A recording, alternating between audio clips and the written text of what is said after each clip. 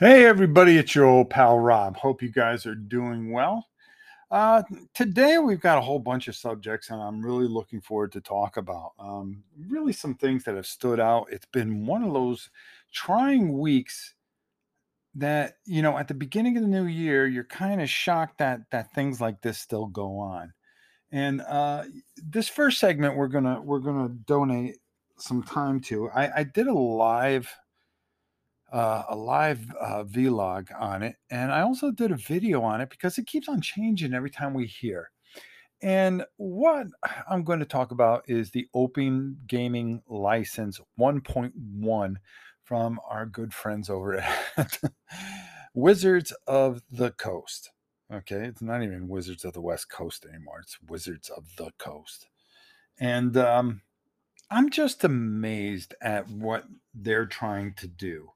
Um, I done a video where I said I really felt there was something a lot more sinister about it, and I'm sure this subject has been beaten to death, but I just don't think people realize the seriousness of this. This isn't something new, okay? There have been a lot of takeovers, okay? We've had Miniature Market taken over by Asmodee swallowing up companies, okay, and a lot of other things that have gone on in the gaming business and the video game business.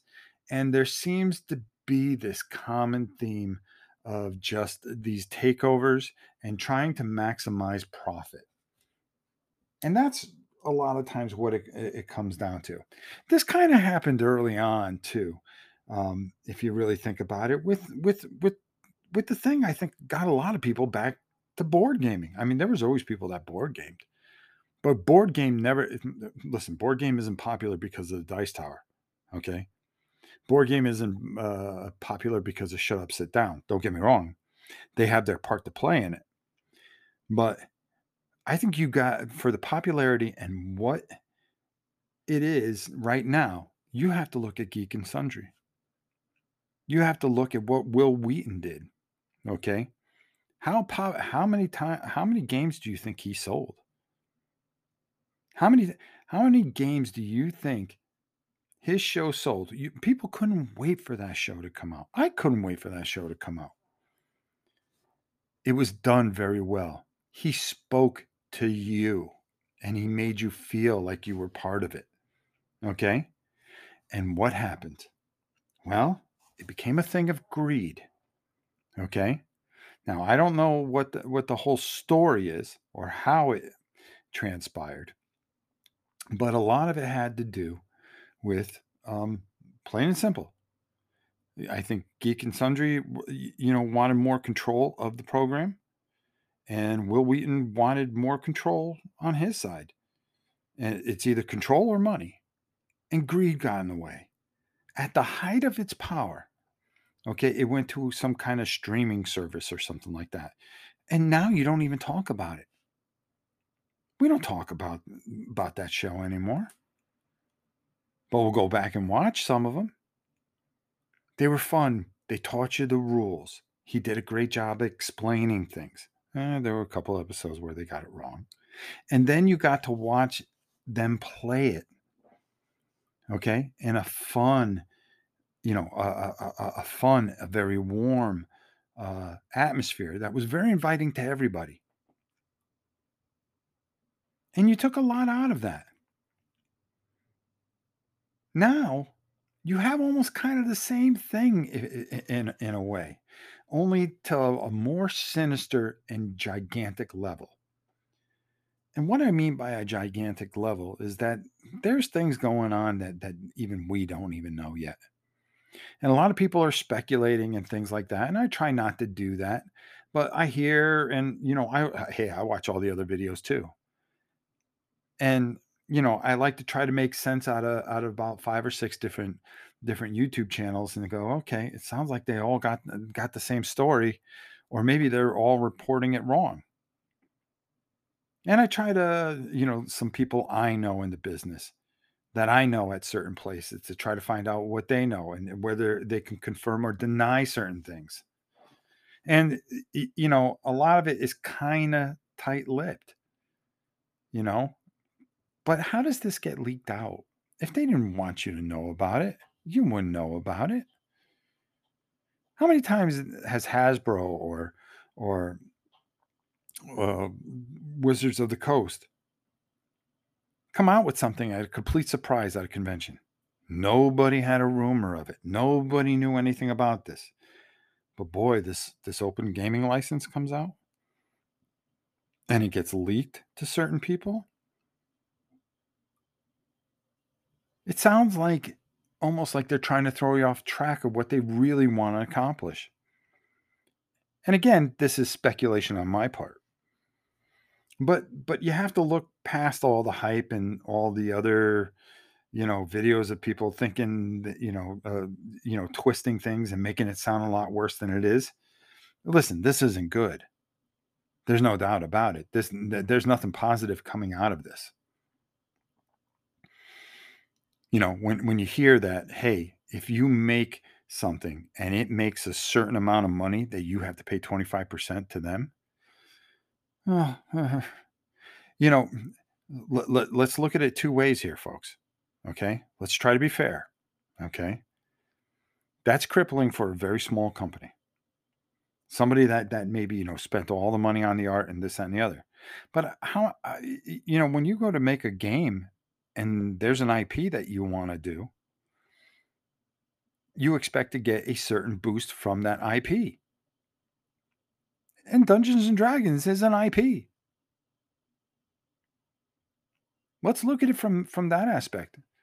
How much would you pay for a licensing fee to create a game? Because now you're talking about having to pay that licensing fee, them wanting it a certain way. Hey, I've talked to people that have done this. Chris Bartolus, as a matter of fact, the librarians, they were very strict on that license. They had to approve every little thing with that game. A game that I'm still itching to play.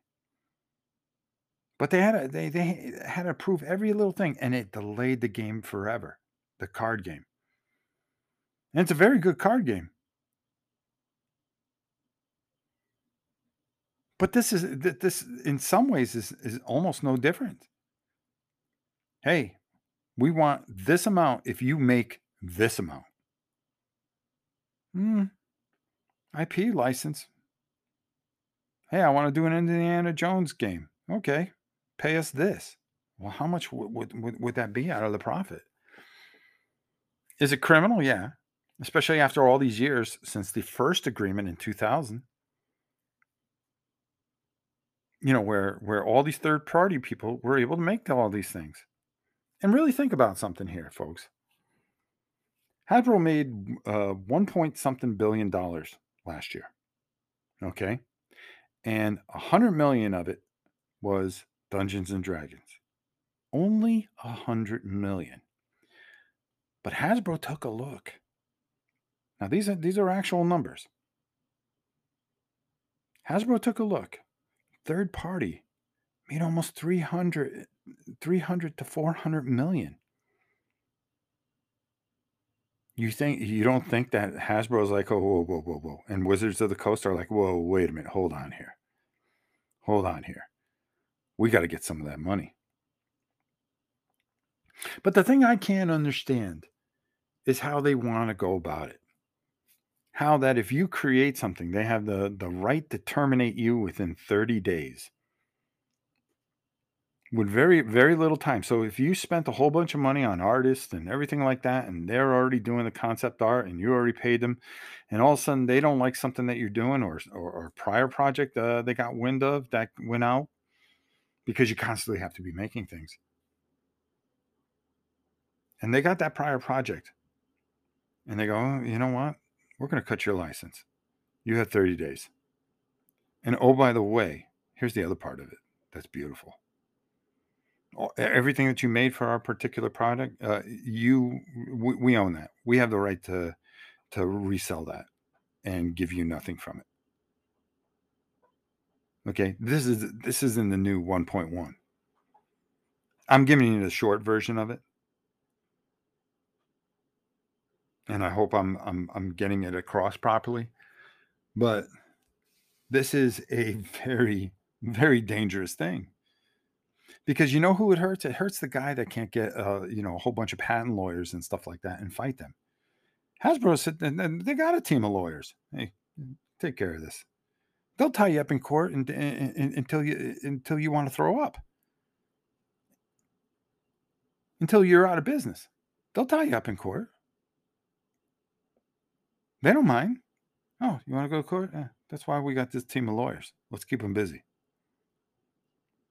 Now, you talk about the Pazios and some of the other third party bigger companies that do have a little money behind them, and they can say, huh, okay, your lawyers meet our lawyers.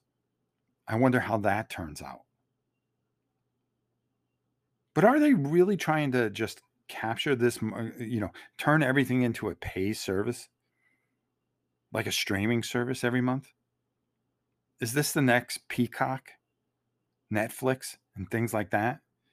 Where a game that started way back, which was pencil and paper, now becomes electronical. Okay, which when we were kids, it would sound like magic. When we were playing with our Commodore 64s, Atari's. Oh man, wouldn't it be cool if we could do Dungeons and Dragons on here electronically? Now that we're older, it's kind of like, oh no, no, no, no, no, no, don't touch something that means so much to us. Pen and paper, pencil and paper, folks. Don't take the magic of it away from us. And that's what they're trying to do. It's a new age, new generation. For us older folks that still remember the good old days, the second edition, first edition, second edition, third edition, fourth edition. These were all magical things to us. Getting together with some friends, calculating things, using that gray matter, the theater of the mind. It was the biggest part in the beauty of that game. And now they want to make it a monthly service beyond. And are they trying to destroy Critical Role? Critical Role is already saying, "Hey, we're getting as far away from this, and we're going to reinvent ourselves." Does that turn out to be like the Will Wheaton thing? Well, we're going this way, and it doesn't become as popular because the heart and soul of things nowadays, whether you like them or not, Critical Role is a big part of that. Whether you like them or not, because you hear people that, oh, it's all staged, it's scripted, but whatever. It is the biggest thing going. Okay. And now, it was kind of free advertisement for Dungeons and Dragons, which I don't understand unless they have something sinister in their minds and a secondary plan.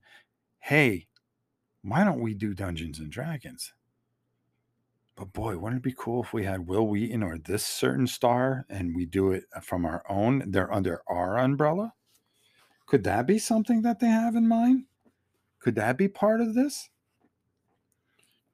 Could the long range plans to monopolize everything and take as much as they can without monopolizing? And you smarter people who know business know what I'm talking about. You can grab everything up and still find a way to find that loophole. And how do you patent a mechanic? That's a big question a lot of people have asked. I don't think you can do that. And yet somehow there's something here that you can't get around. I talked in the video about how when you would take your A plus or your Microsoft certification, that was supposed to last forever. Forever. But there was a little loophole. And when they weren't making a lot of money on these tests, and people were just, oh, I got my A plus. Oh, okay. Well, I don't really need any other certifications. Well, guess what? It wasn't grandfathered in. It doesn't last forever. They decided, every 2 years, you got to pay us X amount of dollars, take a little small retest. We don't care if you pass or not. It'll be easy for you. But all we want is the money part out of it to keep your certification current. Is this kind of the same thing? Well, this started in 2000. We came out with this open gaming license 1.0. And now we're going to change a few things and we're going to call it the 1.0. You're going to need to sign this if you're going to want to do any further stuff or have any further relationship with us. This is a scary, scary, scary thing. This is this makes you want to support the smaller guy even more. The scary thing is that small guy becomes a big guy at some point, and then you run into this stuff. Remember, Dungeons and Dragons was a very small game. It was a very small game when it first came out, and then it became this monster, this conglomerate, this corporate thing, now eaten up by the massive Hasbro, who has not had a good track record of late. HeroScape, how's that doing? Didn't fund. Overpriced.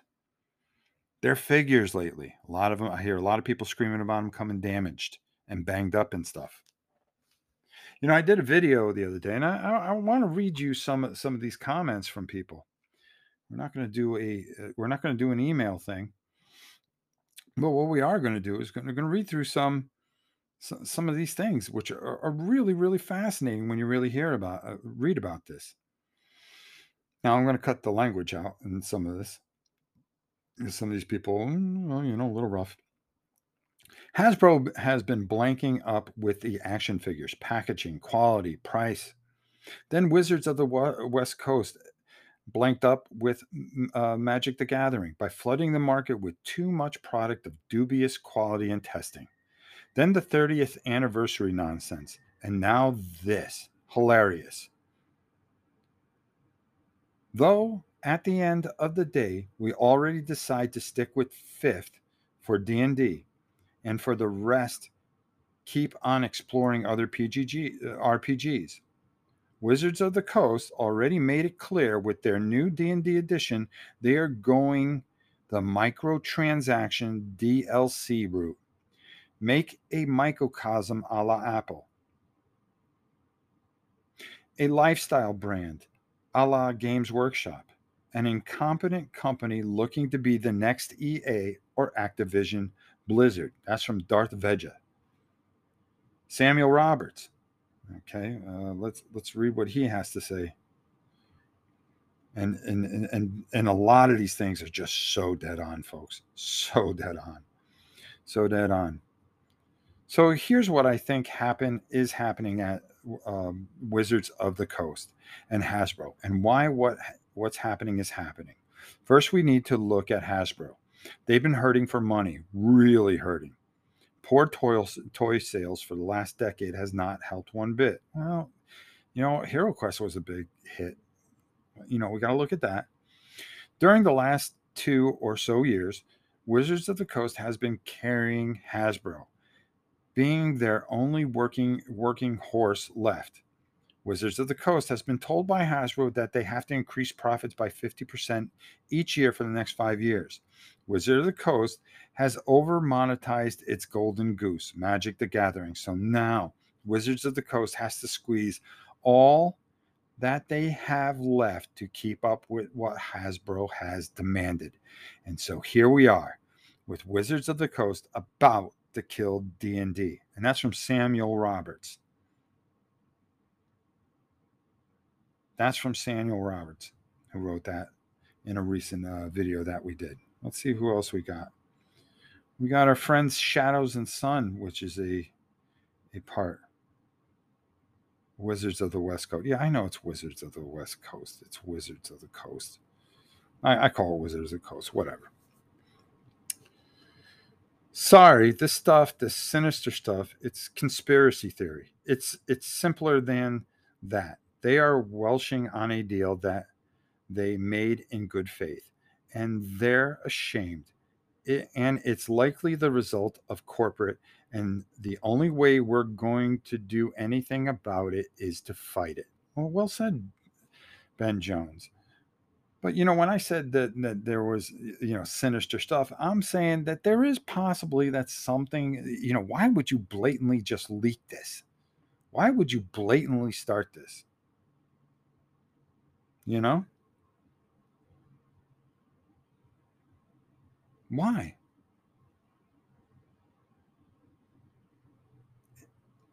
It just doesn't. It doesn't make any sense. You're able to keep everything else hush hush, and now all of a sudden, well, we're gonna get all this stuff out. I don't know. I don't know. Shadman 82880. I was always surprised that they let other people use their game system in the first place.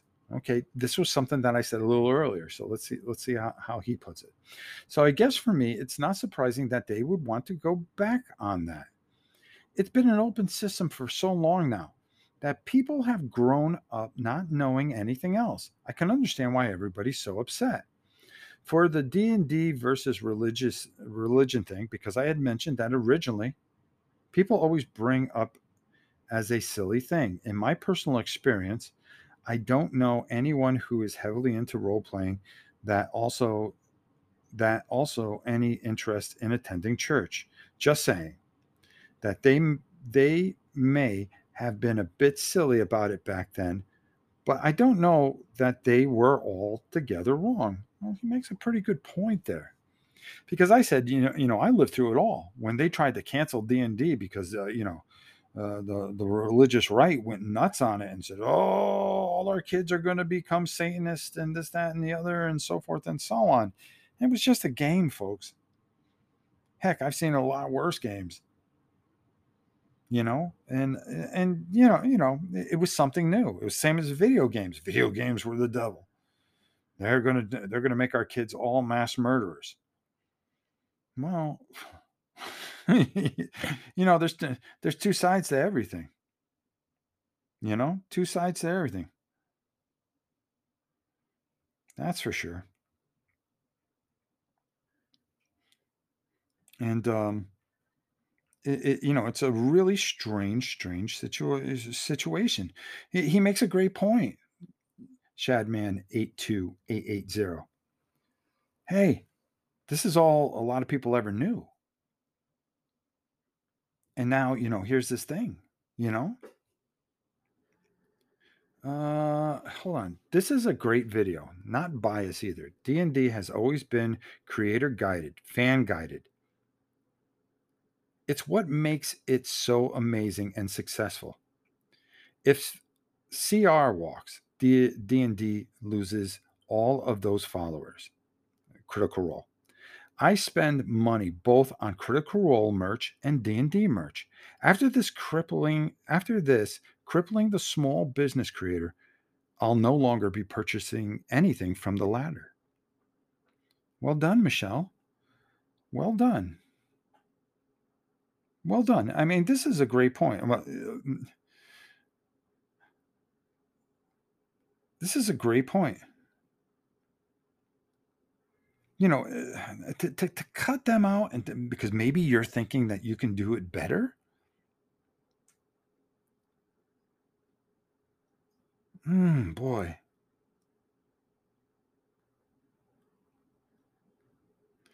And and it makes you wonder. And this is why I said conspiracy theory. I did come out with hey, there's something sinister going on. Because it almost doesn't make sense to do this. Why would you do this?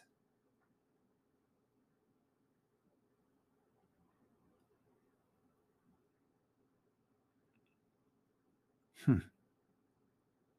I don't know. I don't know.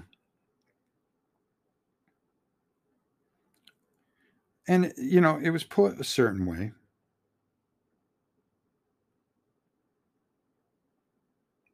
And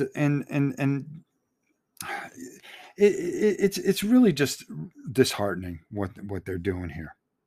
It really is. And you hope that you would hate to see the third party stuff go away, but you can understand just like an IP. Hmm. Eric wrote here. The worst thing is complete editorial control of all third party OGL 1.1 content.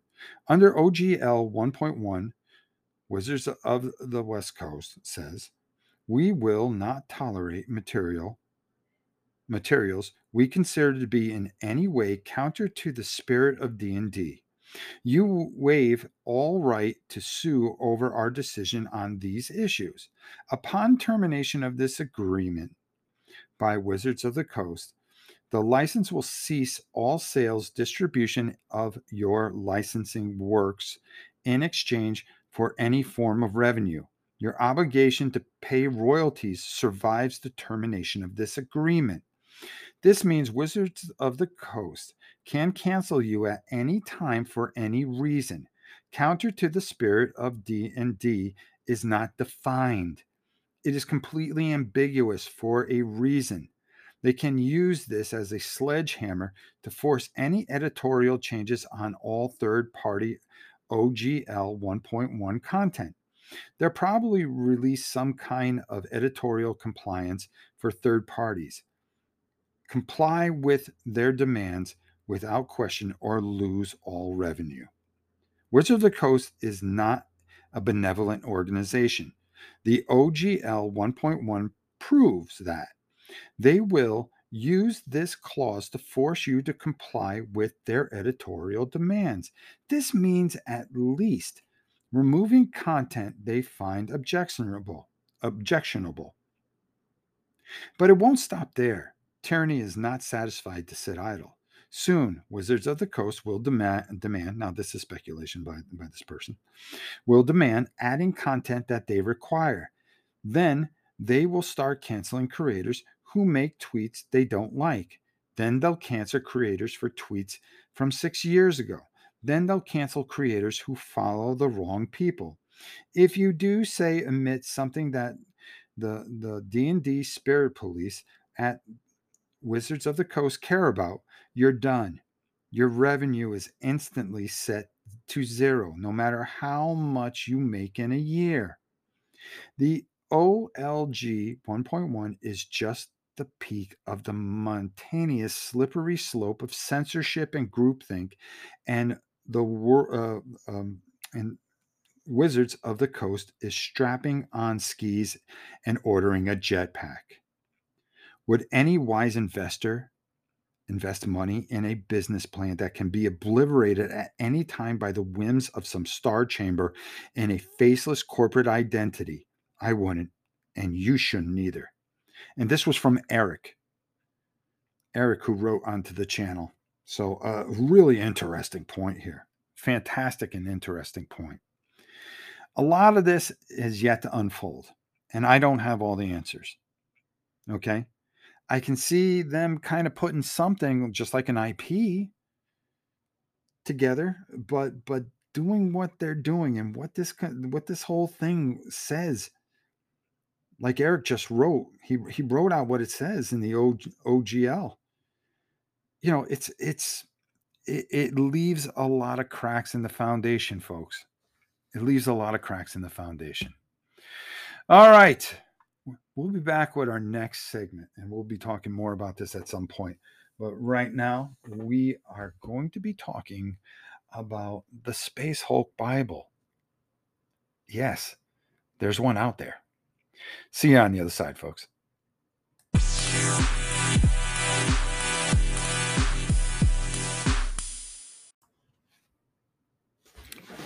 So we go from one mess, and I want to, and I've gotten so much feedback on it, and I want to thank the people that constructively put feedback. A couple things I want to close that other segment out with is that, listen, I'm going off the top of my head and throwing things against the wall, see what sticks, and I said that ahead of time, and people could be really unkind and rude, in some of their comments and go, "Oh, you don't know what you're talking about. You're an idiot. You're just going for clicks." No, I'm putting stuff out there that I think that this could be. Why wouldn't you want critical? If you're a big company and you're greedy and you like to count every dime, why wouldn't you go after Critical Role and try to replace them and make sure that you got some of their money or all their money? Why wouldn't you go after these things if they're making a ton of money and bring it into your profit margin for your shareholders that you have to answer to every quarter? It's very, very strange times, which kind of brings me to the next subject I wanted to bring up, and that is I downloaded something I didn't know existed for well, the first edition of Space Hulk, and that's the Space Hulk Bible. And I was fascinated, and this kind of ties in with our prior segment in a way, and how things really go. Uh, someone was able to send it to me because we were talking about something, and somebody had mentioned, I said that Space Hulk's one of my favorite games, and boy, I would love new content.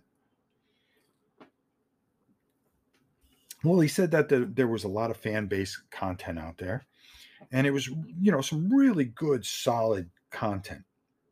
And when I went out there, he sent me a link. I downloaded it, and I started going through this.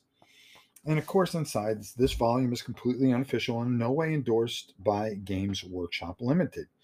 Now, this website that I had went to, um, it was amazing to me how much of the websites or fan based websites for Space Hulk had been blocked by Games Workshop. And it wasn't that you could read the titles and then the guy said, "Hey, oh, here's some other links," and he would update what happened to the links. And the terrifying thing was, it was just a fan thing where they would give you different rules for Eldar or things like orcs and stuff like that in the Space Hulk. Okay, how you would be able to use the rules and things like that. And GW would go and take down the site. And there were like 9 sites like this that were taken down by Games Workshop. And what drives me nuts is you won't put out expansions, you won't re-release it. Okay, you did your Killed Team version of it or whatever you want to call it, but it's still not Space Hulk. Space Hulk is a solitary game onto its own. And you won't go and put out that stuff, but you'll block anybody from doing any kind of fan sites for the people that already have it, that want new material and just want to celebrate the game for what it is. It's an out of print game that you are so afraid that someone will try to make money on. I mean, you got to be kidding me. And this goes to show, the big corporate greed. Games Workshop doing this. Or is there another thing behind this? Is this one of those things where Games Workshop is looking to maybe even possibly come back out with another edition, is making sure that nobody else does this? Well, no. Over the last year, they've blocked all these things. We haven't heard anything. Now, we don't know what is going to be announced in 2023. And could that, Kill Team thing be a prelude to see or test the waters, like a lot of people do, to see if Space Hulk still has that same love? Okay, which we all know it does. Same thing could be said for Warhammer Quest, the 1995 version, and all the fan sites out there that they try to take down. But you know, the reason I wanted this is I wanted to get some ideas, and I started looking in here, and they have a whole thing about Eldor, and and where I was looking to try to find other sites that maybe had some homebrewed rules and stuff like that was I wanted to go to get the Necrons in a Space Hulk. Who does not want Necrons in a Space Hulk? I mean, think about it. You know it's glorious. Just the thought of it sends, you know, shivers up your spine. I mean, you have to be excited about it. And I was taking a look at the Eldar because I was thinking of trying to do it in a fashion in the first edition, which I thought would be really kind of cool. The thing is, you start taking a look at some of the things, and how close are the weapons. When you start talking about the Gauss guns, I started looking at the fire dragons a bit, and some of the rules that they had come out with, and how they would work in close combat. Do you give the advantage to the Terminator? And another thing that really makes it hard is, when you turn a corner and you see a Necron.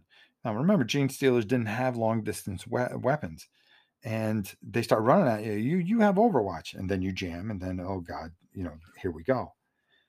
And do you make it too easy, or do you make it more of a strategic game where, boy, if I can get this guy just to come around the corner, yeah, I'm going to be able to take a shot, and I know I'll get him? Or do you scale down and try to make it where weapons are adjusted for long distance, that there's a penalty to hit? And do you adjust armor value so you have a chance that if you're in the open, that maybe you can survive it? Do you add wounds to try to supplement some of the being out in the wide open? And do you make it where just when you are fighting these particular forces that you would make these adjustments? This is something that I've been going over with, and so forth and so on.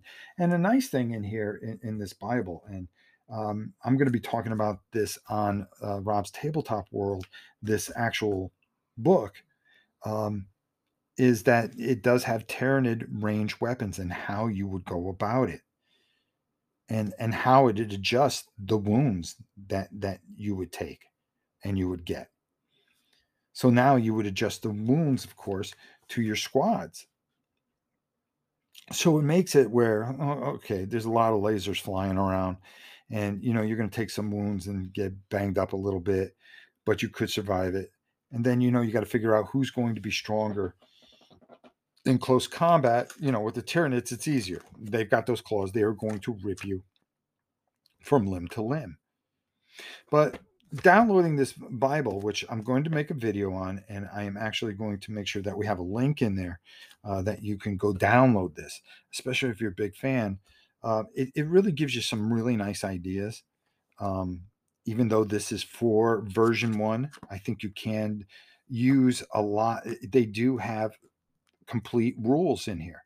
So, you can kind of take that third edition and kind of twist it to this first edition type of Bible rules with all the different creatures and stuff that you can do. And it gives you a great basis on how to develop things and make things go a little differently. And but the thing that really bothered me was when I wanted to go find and learn about, there was a site that was dedicated to orcs in a Space Hulk, taken down by Games Workshop. There's a thing that had chaos and all its people in a Space Hulk, taken down by Games Workshop. There had to be about 15 sites, all taken down by Games Workshop. And it just makes me think, dear God, I know a lot of these sites weren't selling anything. I mean, is it really to the point where you have to squeeze every dime out of everybody? Is corporate greed so bad? Is it getting worse and worse in gaming? It sure seems to be. It sure seems to be. Because the spirit of this is to put out a good product, get people talking about it, getting people to come up with ideas and do different things. And then taking those ideas and saying, you know something? We can do something with this. And then coming up with your own thing and then releasing it and making even more money. You re-release Space Hulk right now, it's like printing money, folks. It really is. It's ridiculous. It's printing money, and they refuse to see it. They refuse to see it. Scary, scary, scary times, folks. Scary times when greed, money prevents you from enjoying the hobbies that you love so much. It's amazing. It's amazing. We are at a time when the quality is better than anything you ever can see, where people can make games with beautiful components, stunning components. And you got some people that out there that are just brilliant and make some and create some most fantastic games. And yet, I don't think we've ever been in a time where there has been more greed and corruption than we live in right now. I don't know. I feel bad for all you younger people. I'm glad I'm on the back nine of this course. That's for doggone sure. Well, I will tell you this much. We're going to sign off on the other side of this. I'm going to talk about a few things that we got going on the channel and coming up very soon on the podcast here. So I will see you guys on the other side. It's been an interesting and long episode for just 2 segments, that's for sure. So we'll see you on the other side. We got a lot to talk about, and we'll take it from there, folks.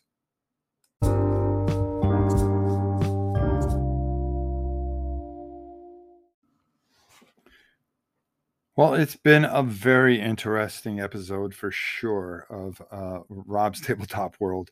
Uh, just a lot of drama that you don't need. There's a couple of videos that I want to point you to over on my YouTube channel, Rob's Tabletop World.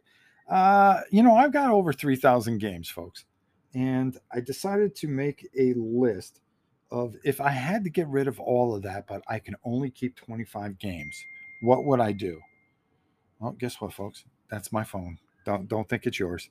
So I made this list, and it's really interesting video, and it's one of my favorites for sure because it really kind of shows what me trying to do it off the top of my head, and then people putting in their thoughts and lists, and how hard this was to do. And I do it without editing or anything like that. Matter of fact, I sneezed. That was the only time I edited anything out. But I got right back on and taped the rest of it. Another video, we were talking about the the open source agreement there, the open content license, the 1.1. The OGL, the Open Gaming License, excuse me, 1.1. We do a video there. Like I said, a lot of nice people with constructive criticism, and it opened my eyes to a lot of different things, you know. And I thought that was interesting. We got a couple reviews. We take a look at Twilight Struggle this week. We also have a couple other things. We take a look at the Space Hulk Bible, and we start talking about Necrons, what we can do there, and just a lot of stuff going on. And this coming weekend, we've got, I believe, a live play going up because it is a holiday weekend. So we will be doing some stuff and a couple of painting videos as well. So a lot going on. And then we'll be back here next week. Next week, I'm going to try to make an arrangement where I can get it taped with my good friend Herman Lutman. I would like him to be our very first game designer and an interview on the channel. I think it'll be a lot of fun. We'll donate a whole bunch of time to it, and that was my phone again. But I'm looking forward to it, and as I start to get uh, start to tread water here a little bit with this podcast and starting to get my feet under me. It'll just get better and better, folks. Thanks for those of you that have listened and supported. I'm just completely blown away by the amount of people that have watched this or have listened to it. Excuse me, watch it. It's completely humbling, and I thank you so much for this. If you have some questions and stuff like that, please keep them coming. NovaPrime860 at hotmail.com. your thoughts maybe on the subject that we talked about today. I would love to hear from you. And or if you have some questions for me or anything that you'd like to hear read on the podcast here. So, guys, have a great week. Another episode in the books. And until next time, it's your old pal Rob saying we'll see you soon, everybody.